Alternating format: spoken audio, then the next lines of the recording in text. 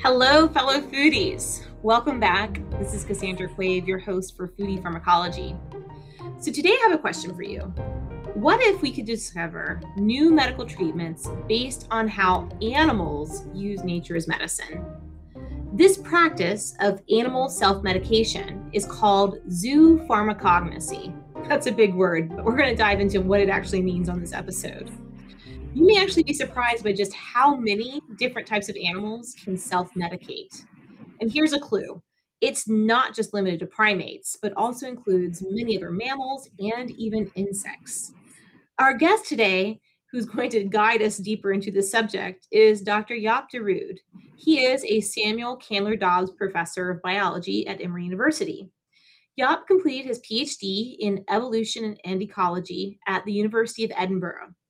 Prior to joining the faculty at Emory in 2008, he held postdoctoral positions at Emory and the University of Georgia. His primary research focus is the ecology and evolution of host-parasite interactions, including the study of self-medication in monarch butterflies, virulence evolution in honeybee parasites, and drug resistance in human malaria. In 2011, he was elected by Popular Science magazine as part of their yearly roundup of the most promising scientists in the U.S. under 40. de Rood teaches introductory biology, ecology, evolution, and insect biology, and he was named an Emory Williams Distinguished Teaching Award recipient in 2017. He is currently writing a popular science book on how animals use medicine and what we can learn from them. So it's great to see you today, Jaap. Thanks so much for coming on the show. Thank you so much for having me. Yeah, so let's start with the basics. Can you break down for us what this field of zoopharmacognosy is all about? It's such a big word, it's a little bit intimidating, so maybe you can make it a little bit simpler for us. Yeah, absolutely. And I actually don't like using the word myself because it's such a tongue twister. And I really think of it as animal medication. That's generally how I refer to the whole subject. As you notice, I just said animal medication, not animal self-medication.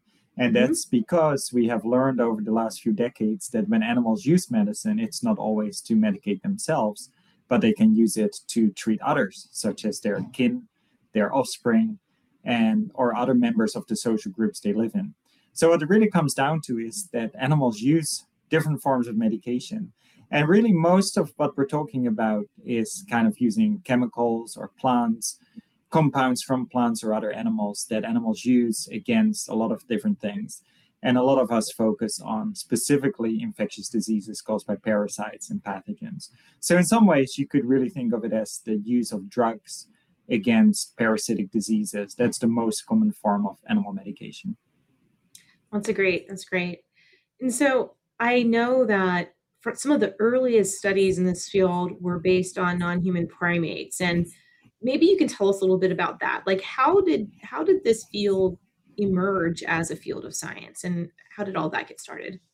Yeah, so I think a lot of it really started, like you said, with non-human primates, specifically chimpanzees.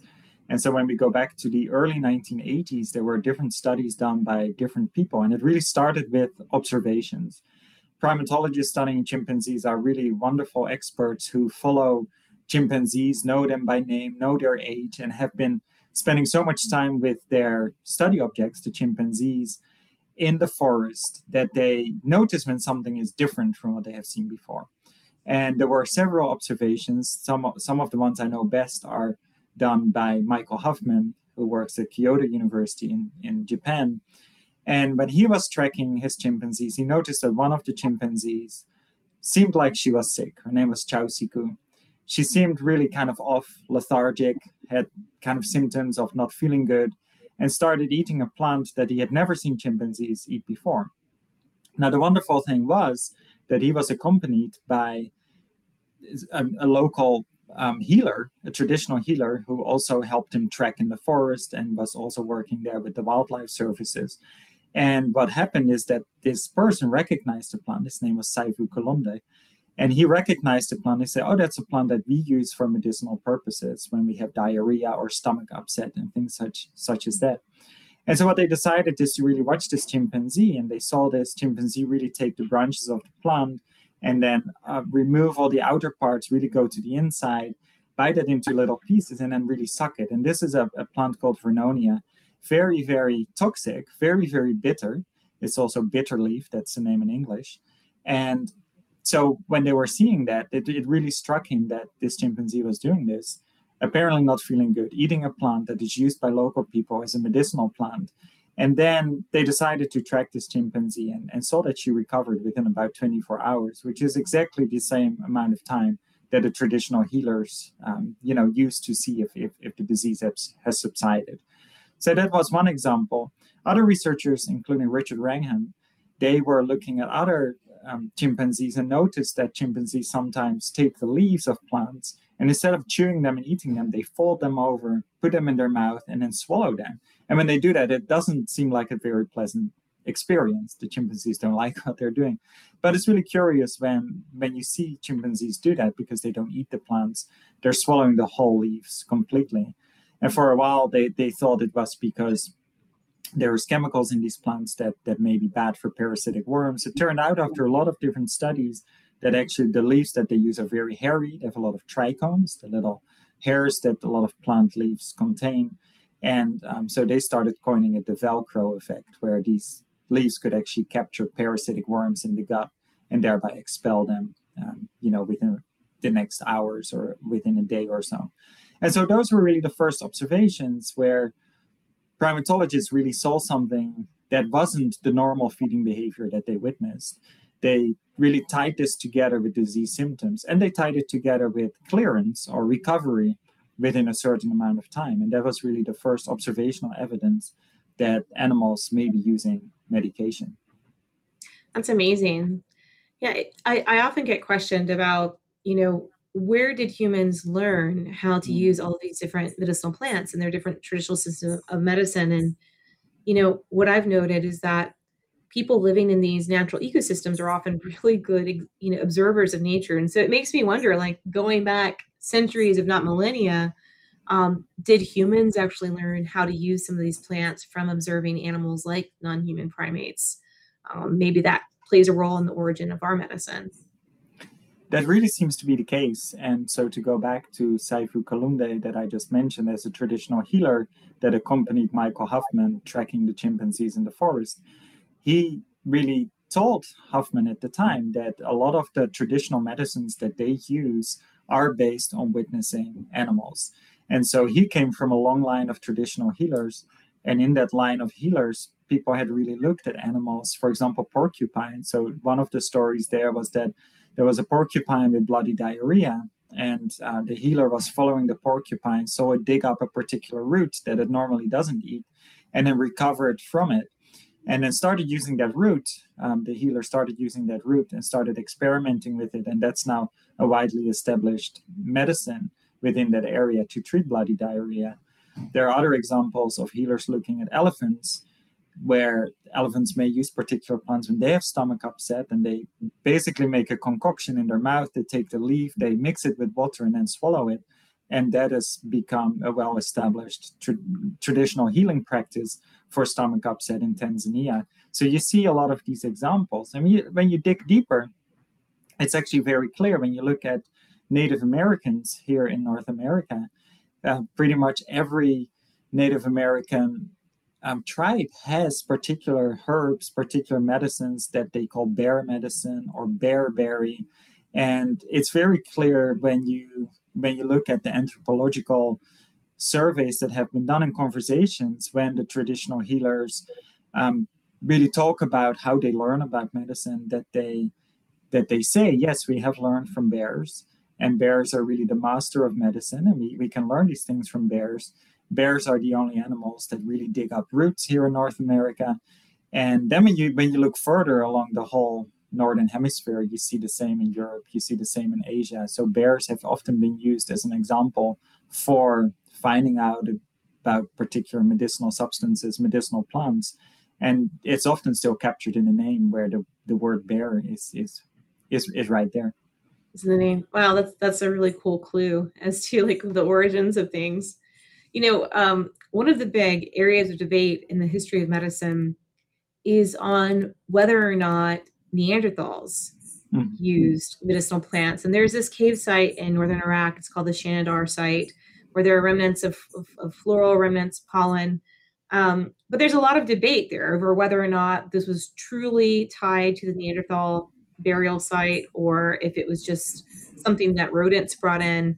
It happens to be rich in plants that are still used today as traditional medicines in the region. So I was wondering, like, what are your thoughts on this, especially taking into consideration all that you know about animal medication?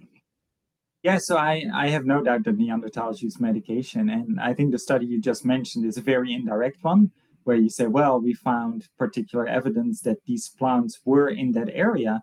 That doesn't mean the Neanderthals actually used them. But there is a more recent study that comes from the north of Spain, where Neanderthal remains were found. And what they found there is looking at the teeth, as we develop plaque on our teeth and the bacteria basically die on our teeth and they start forming this calculus. A lot of different chemicals get captured in that calculus. And what researchers have done there is to analyze that, do a chemical analysis of the calculus, and found evidence that Neanderthals tens of thousands of years ago used yarrow and chamomile, which are two, as you know, very common medicinal plants, but not used as food in any cultures as we know it. And so really specifically used as medicinal plants all around, where the places where these plants grow. And so I think that's stronger evidence that Neanderthals already used medicinal plants. That's fascinating. Yeah, it's so exciting when these new findings come out. I was wondering, how many different animals do we know about that medicate? I'm sure we've only scratched the surface, but you mentioned elephants, you mentioned chimpanzees. What other types of animals do we know that self-medicate? Yeah, we're learning more and more. And maybe to go back to your initial question about the non-human primates, where it was first discovered. And I do want to make clear that when I say first discovered, we really talk about Western science discovering it, right? When I say, the first reports are the 1980s. Of course, what we learn from traditional healers that they have looked at animals for thousands of years at least. Yeah. So they may not have written it down in a medical or scientific journal. Yeah. So, but in terms of Western science, those primate studies were the first. And then since that time, there's really great evidence, really wonderful studies have been done on all sorts of animals that really show that a lot of different animals use it. And some of those may be surprising. We talked about primates. Of course, humans like to think that we're very special and different. And so we give some credibility to animals that are very much like us, such as chimpanzees and bonobos and gorillas. We can live with that. But then you start saying, well, goats do it and sheep do it. And then you find that fruit flies do it and woolly bear caterpillars do it and monarch butterflies and honeybees. And so we are now at a point where we're just learning more and more animals are using medication. Doesn't mean that they all do it, but I think the more we look, the more we will find. And I think we have maybe for a long time been kind of stymied by the idea that it has to be animals that are like us, that have big brains like us. And that's partly based on the belief that you need higher cognitive processing to learn how to medicate. And that just doesn't seem to be the case. It seems that animals such as insects or even cats, when you think about cats using catnip or silvervine and they roll around in these plants, they go crazy. They actually coat themselves in mosquito repellents, and it protect them against not just the mosquito bites, but also the horrible worms that mosquitoes transmit between them. But they don't know what they're doing, right? It doesn't involve higher cognitive processes. A lot of these responses are innate. We see innate responses in cats. We see innate responses in caterpillars. And so it doesn't really require, an awareness of what these animals are doing. And I think that's true even for chimpanzees. The chimpanzee that is sick and uses a particular plant may not actually know what they're doing, but it is a response to how they're feeling. And over evolutionary time, they have evolved this behavior because it helps them, it makes them survive, and therefore they produce offspring that may have that same behavior. Yeah, I guess that brings me to my next question. And it's really, is this simply an innate response, that you were born with to react to certain chemical signals in the environment?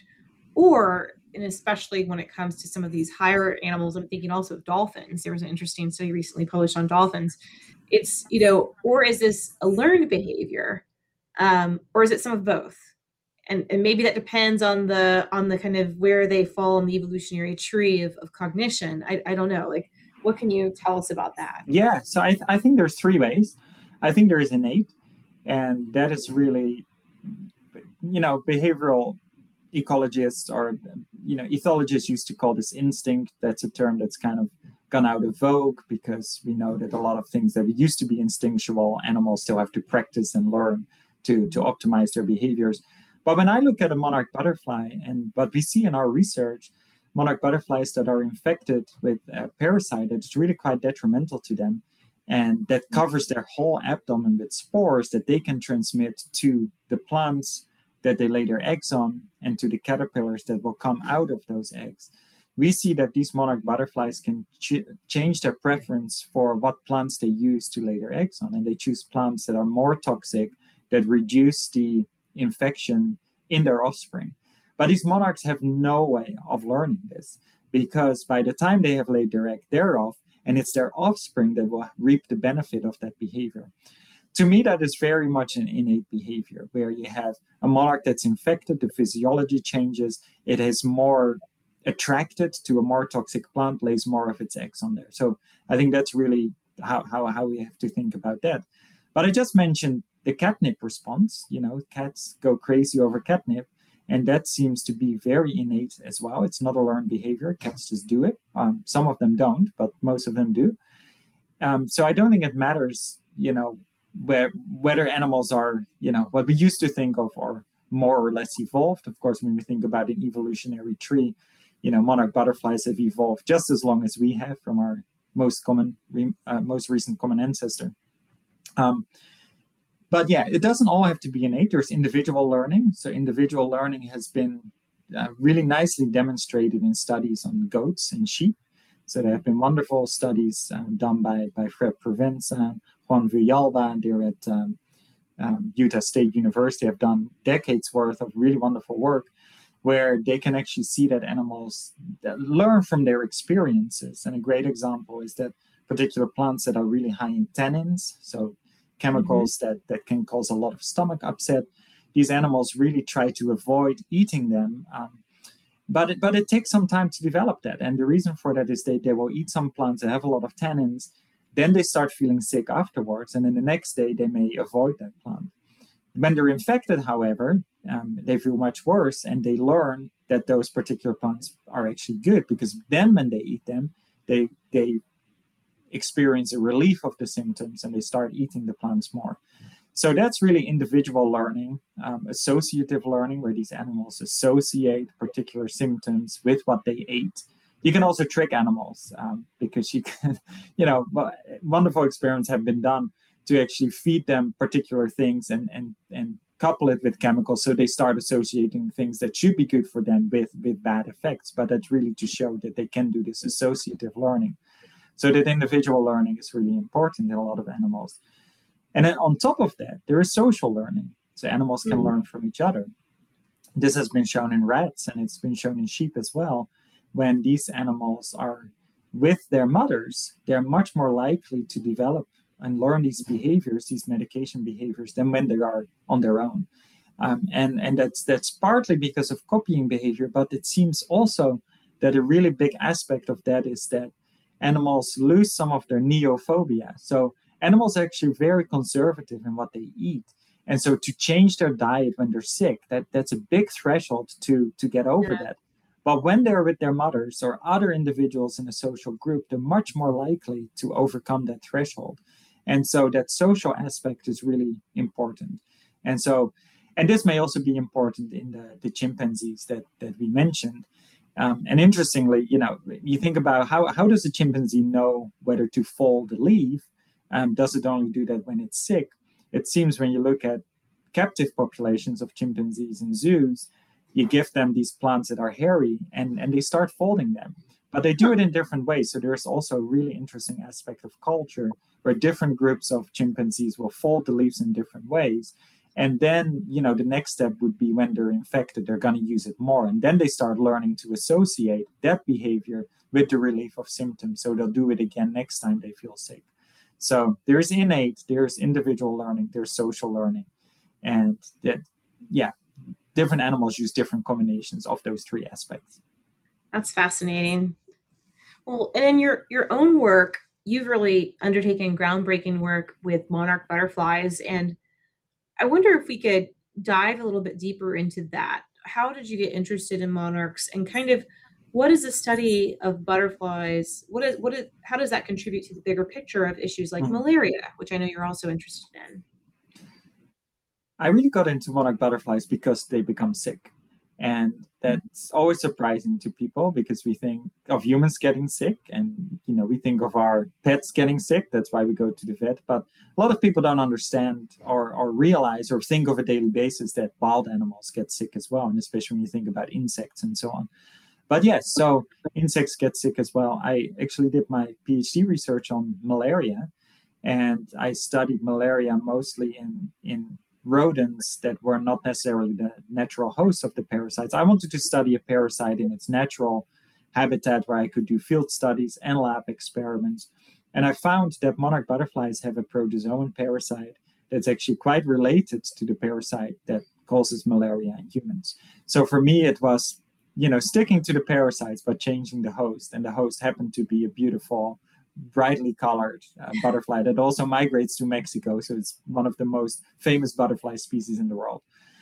And so I really wanted to study the parasites. And then looking at the parasites in monarch butterflies, it's clear that monarchs use milkweeds as their larval food plants. So their larvae, their caterpillars, are specialized on milkweeds. That's the only plants they can eat. But there are different species of milkweeds that monarchs can use. And those species vary a lot in their toxicity. So some milkweeds are extremely toxic. If we take a few leaves, we would die.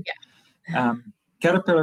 Monarch caterpillars don't die. They have evolved a level of tolerance to the toxins in the milkweeds, and these toxins are called cardenolites. We also know them as heart poisons. So if we have too many, our heart stops. And looking at this interaction, you have the butterfly, you have the parasite, and then you have these plants that vary in these toxic chemicals. It was just a wonderful opportunity to see how these plants mediate the disease, the infection of the parasite, and the disease symptoms in monarch butterflies. So then research we did, we found that these more toxic milkweeds make the monarchs less sick with the parasites. And then the natural question was to ask whether monarchs can take advantage of that and use the more medicinal plants when they are infected. And what was interesting at that point was that the caterpillars do not actually make choices once they're infected. And it kind of makes sense, because it's the mothers that put eggs on plants, and the caterpillar is kind of stuck on that milkweed. Mother made the choice, caterpillar is stuck there, doesn't really get to choose much. But these butterflies, adult butterflies, the females that lay eggs, they can fly all around, visit multiple different areas, different patches of milkweed, and choose between plants. And you often see them go to a plant and they inspect it, and then they fly off, or they lay an egg. And so then our experiments with adult females showed that when you give them a choice between more medicinal, less medicinal plants, they lay more of their eggs on the more medicinal plants. And that then reduces infection in their offspring and makes their offspring caterpillars less sick. So it's really, we like to call it mommy knows best. It's really the mothers doing the medication for the offspring. But and then you ask, what can we learn from it? When you think about what are parallels with malaria and other things. Well, in some ways, I think not necessarily in this system, but there's always this idea. If you look at animals such as butterflies, and you find how they're dealing with their infectious diseases, with their parasites and pathogens, and they've used these medicinal plants. Can we find out what those medicines are? Can we use them for our own parasites? For example, the cardenolites, are they killing the parasite in monarchs? If that's the case, maybe they could kill malaria parasites too. Of course, they can kill us too at the right dose, so you have to be very careful. But I think what our research has done is kind of opened up the realm of possibilities to say, hey, it doesn't have to be primates. It doesn't even have to be vertebrates with big brains. It can be insects with tiny little brains, right? Because monarchs have tiny little brains. And if an animal like that can do medication, we can start looking more broadly. We can move beyond the bears and the chimpanzees and the elephants and see what can insects teach us about medicine, and can they actually point us in the right direction for discovering new medicines from all these natural plants that they're using. Yeah, that's such a great point. as you're speaking, I was wondering, how many of these plants that are used in animal medication also happen to have a similar use in human medication. It seems like there are quite a few where Yes, there is some crossover. there's Yeah, so much overlap. Yes. yeah. And going back to the dolphin story, that was a recent publication where they looked at dolphin behavior. I think they were rubbing up against certain types of corals. Yeah. And there might be some antimicrobial or anti-infective properties there. I mean, I think that's really cool too, because even in marine environments, it's this kind of behavior is not limited just to plants. It's limited to, it expands to other organisms that may be sources of powerful medical compounds. Absolutely. And we haven't looked at marine environments very much. There are great examples of the use of chemicals of animals. So you have different types of monkeys that will actually find the millipedes. Millipedes have all these wonderful poisons that they use to protect themselves. And what monkeys can do is grab these millipedes and then bite them and they break them and they start rubbing their whole body and they go in this frenzy. But it protects them against mosquitoes. So that's an example of animals using the chemicals produced by another animal instead of a plant as a form of protection against parasites. The dolphin example is interesting because that looks at the marine environment, and there are very few studies like that. And so these dolphins like rubbing themselves on sponges as well. And chemical analysis shows that these sponges have a lot of antimicrobial compounds. So it's very intriguing. With that study, we're not there yet to really understand what the dolphins are doing. Are they really doing it as a form of medication, or are they just having fun, or are they itching? Those are alternative explanations, and that's really something. And that's again why I went back to the 1980s. I said, that with those first studies on chimpanzees that were very well reported, it was really putting the whole puzzle together. So we see the chimpanzee do something that it normally doesn't do. We find out it's sick. And we know that when it does this, it gets better, right? And those are really all the different aspects you need to do. With insects, that's easy because insects you can rear in a lab. You can rear them at large numbers. You can really do very controlled experiments. Chimpanzees, not so much. With dolphins, also not so much. But so one of the things the researchers still need to find out for the dolphins is, do they do this specifically when they're sick? If they are sick or if they have skin infections, does it really help? Those are some of the open questions that the researchers are looking into. So for now, it's an observation that may be medication. Based on a lot of other examples we have, it probably is medication, but we need more studies to really determine that it is.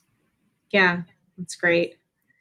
It's amazing. I mean, all of this kind of falls under the domain of chemical ecology, right? Mm-hmm. When you're an ecologist, evolutionary biologist, when you think about chemical ecology and signaling between organisms, I think it's easy as humans to sometimes forget that in organisms that we can't verbalize with, but they're actually signaling and communicating with each other constantly. And this goes even to plants and fungi are communicating with each other, with other organisms in the environment and the soil, and above ground as well. Where do you think, I guess one question is, how are animals placed at risk with factors such as climate change? Because this is something we discuss a lot in the field of medical ethnobotany.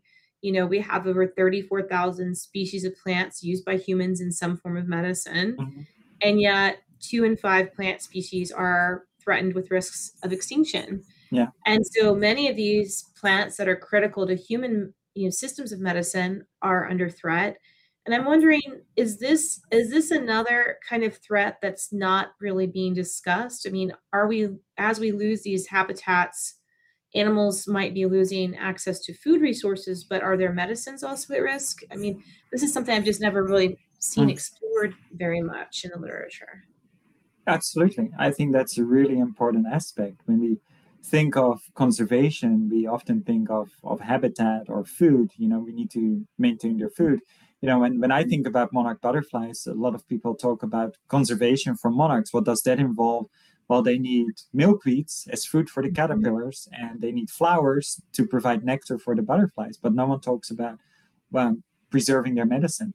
And I think this is true for so many pollinators and so many herbivores in general, so many animals that use all sorts of different plants. We need to really think about not just what they do when they're healthy, but what they do when they get sick.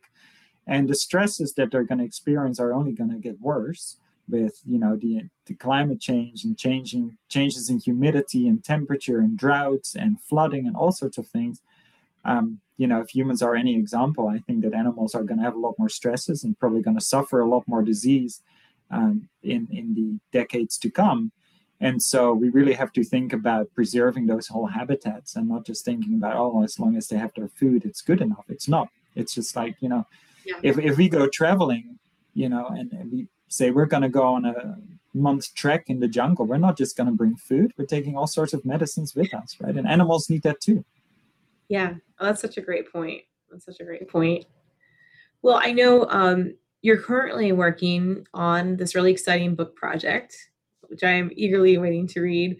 What can you share with us about it? I know it's still not out yet, but we're going to keep an eye out on it when it does come out, and let audience members know about it. But what can you share with us about that process, and kind of what are some of the most interesting or intriguing things you've come across in your research as you're working on this new book?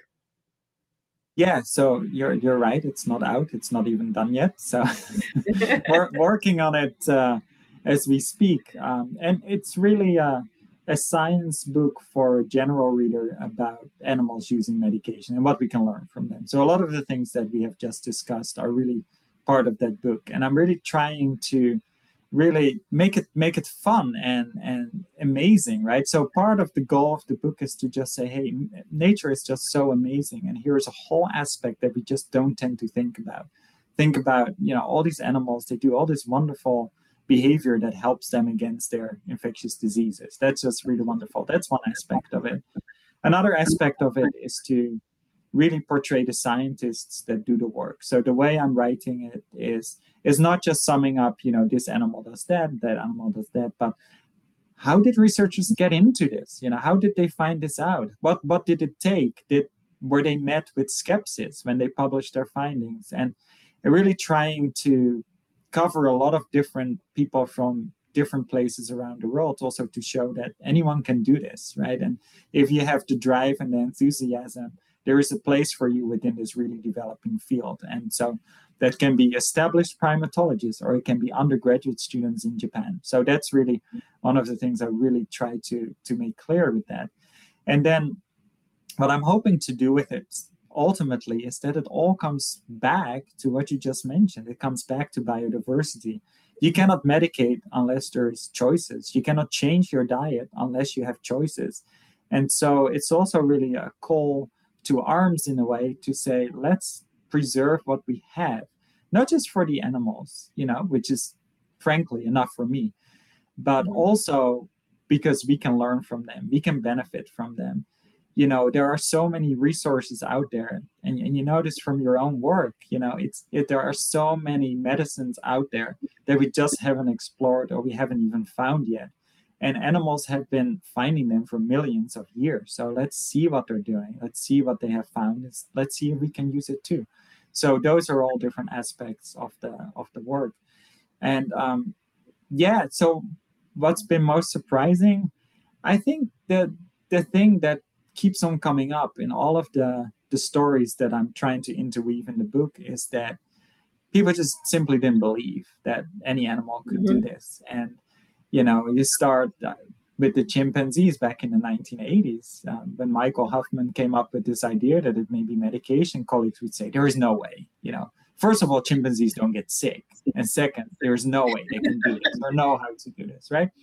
We saw the same with the monarch butterflies. When we tried to publish the findings, people say, there's no way an insect can do this. And then, then I went to Mexico City to meet researchers at the university campus there, where they have done wonderful studies to see how house finches and sparrows can use cigarette butts, and they line their nests with cigarette butts, and it keeps away all sorts of parasites, ticks and mites. And again, and they actually went into it saying, there's no way, even so, you even see that scientists go into this and say, there's no way my animals do this. But then you find out there is a way. They're doing it. And then you build these stories, you do your experiments, study after study, trying to persuade yourself that these animals are actually pretty clever, if you can use that word. But they actually really are good at doing this medication. But it's a really recurrent theme that everyone I talk to is like, there's no way. And it's like, and I talk to bee researchers, and they do experiments to see when the colonies of honeybees are infected with pathogens, and they start collecting more resin, which is the sticky stuff on trees, and it is antimicrobial and anti-parasitic. And they do the experiment, they find the bees collect more when there's more parasites, and they say, there's no way I'm going to do it again, because I just don't believe it myself. So it's really interesting. So that's great. I mean, I think that's where all paradigm shifting work starts, is there's no way this can be, but then study after study after study shows, well, actually, you're able to build that evidence for it. Yeah. That's fascinating. Great. Well, I guess my last question, Jaap, is, for all of those out in the audience, we have a lot of graduate students that follow the show, and other students at various levels of their training, just interested people. So I guess my question is two-part. If you are interested in, for example, citizen science, and you want to contribute in some way towards monarch preservation, what are some steps they can take, or what are some other steps that they may be able to take to help with making observations of animal medication? Like what kind of guidance can you give them? Certainly, in terms of conservation, I think the most important thing is to maintaining and recreating natural habitat. So what I don't believe in monarch butterflies, for example, is to rear large numbers indoors and then let them go. We actually have seen that can increase parasite prevalence, because the parasites can do so well in these enclosed environments, and then you let them go and you actually make things worse. So recreating habitat, but that also means really being aware of what plants do well in the area that you live in. And, we have a challenge in monarch butterflies that pretty much the only milkweed that you can buy in commercial places is a non-native tropical milkweed. It's beautiful, but it's not native. And the problem is when you buy that, it doesn't really die very quickly in the winter. It builds up parasites. It takes monarchs out of their migration. So a lot of issues with that. So really thinking hard about recreating that habitat. One thing that I've really become very interested in is this idea of replacing green lawns with natural habitat. And there are a lot of initiatives, actually, in a lot of different states and a lot of different countries.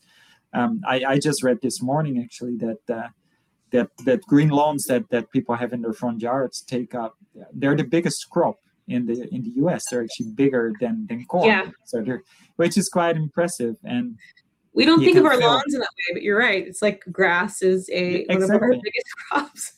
They're grasses that are not native, and they require pesticides and fertilization and enough water that fills millions of Olympic-sized swimming pools on a yearly basis. So thinking even about replacing 10% of that lawn with native plants that support all sorts of insects and other wildlife, I think that's really the way to go for the monarch butterflies. That's great. And, folks can learn about, native plants. There are native plant societies in different states. We have ag extension services through your different state universities, land grant institutions, where you can get resources on that. Yeah. And when it comes to students that are either interested in graduate school or in graduate school and are intrigued by this field of animal medication, what kind of advice can you give them? And is there a particular area of science that they should really focus in, or are there multiple disciplines that can be used in this kind of research? It's really multiple disciplines. There is no such thing as a study in animal medication. And when you look at, and that's the other thing that I'm trying to do with my book, is really to show the diversity of backgrounds that people come from. So you have primatologists that really started off studying behavior of chimpanzees or other primates. There's people, I mentioned the birds in Mexico City. That's really urban ecology. So really trying to understand how do animals adapt to urbanization and other human influences. My own work really comes from tritrophic interactions, with which we mean the plants and the herbivores and the enemies, in this case parasites, of those herbivores. So it's really a lot of different angles that people are coming from. So I think, the most important thing would be to have some interest in the animals and their parasites. And you can address that in many different ways. Whether it's very basic ecology, evolutionary biology, or whether it is, agriculture or food systems where they have those challenges too. So I think, my advice is, I don't know what my advice is in that sense. It's more like, go with what you find interesting, and there will always be a way to find something out about animal medication within those systems. That's great. Yeah, I mean, you could even approach this, I'm thinking from a biology perspective, from chemistry, ecology, anthropology even, because as you mentioned, traditional healers are very well acquainted with some of these animal behaviors, and these have not, that's another element to traditional medicine that's not as well documented still in the literature. Fantastic. Well, thanks so much, Jaap, for coming on the show. This has been really great. Thank you so much. Great. You've been listening to Foodie Pharmacology, the science podcast for the food curious, recorded for you today on Restream. You can find this and all of our other episodes at foodiepharmacology.com. You can follow Dr. Darude's work on his Twitter account at Jaap_DE_Rude. And you can find our show on our social media platforms at Foodie Pharma. And lastly, I want to give a big shout out of thanks to our producers, to Rob and Christine of Co-Conspiracy Entertainment, for bringing a fabulous show to you each week. Thanks so much for listening. Stay healthy out there, and I'll see you next time.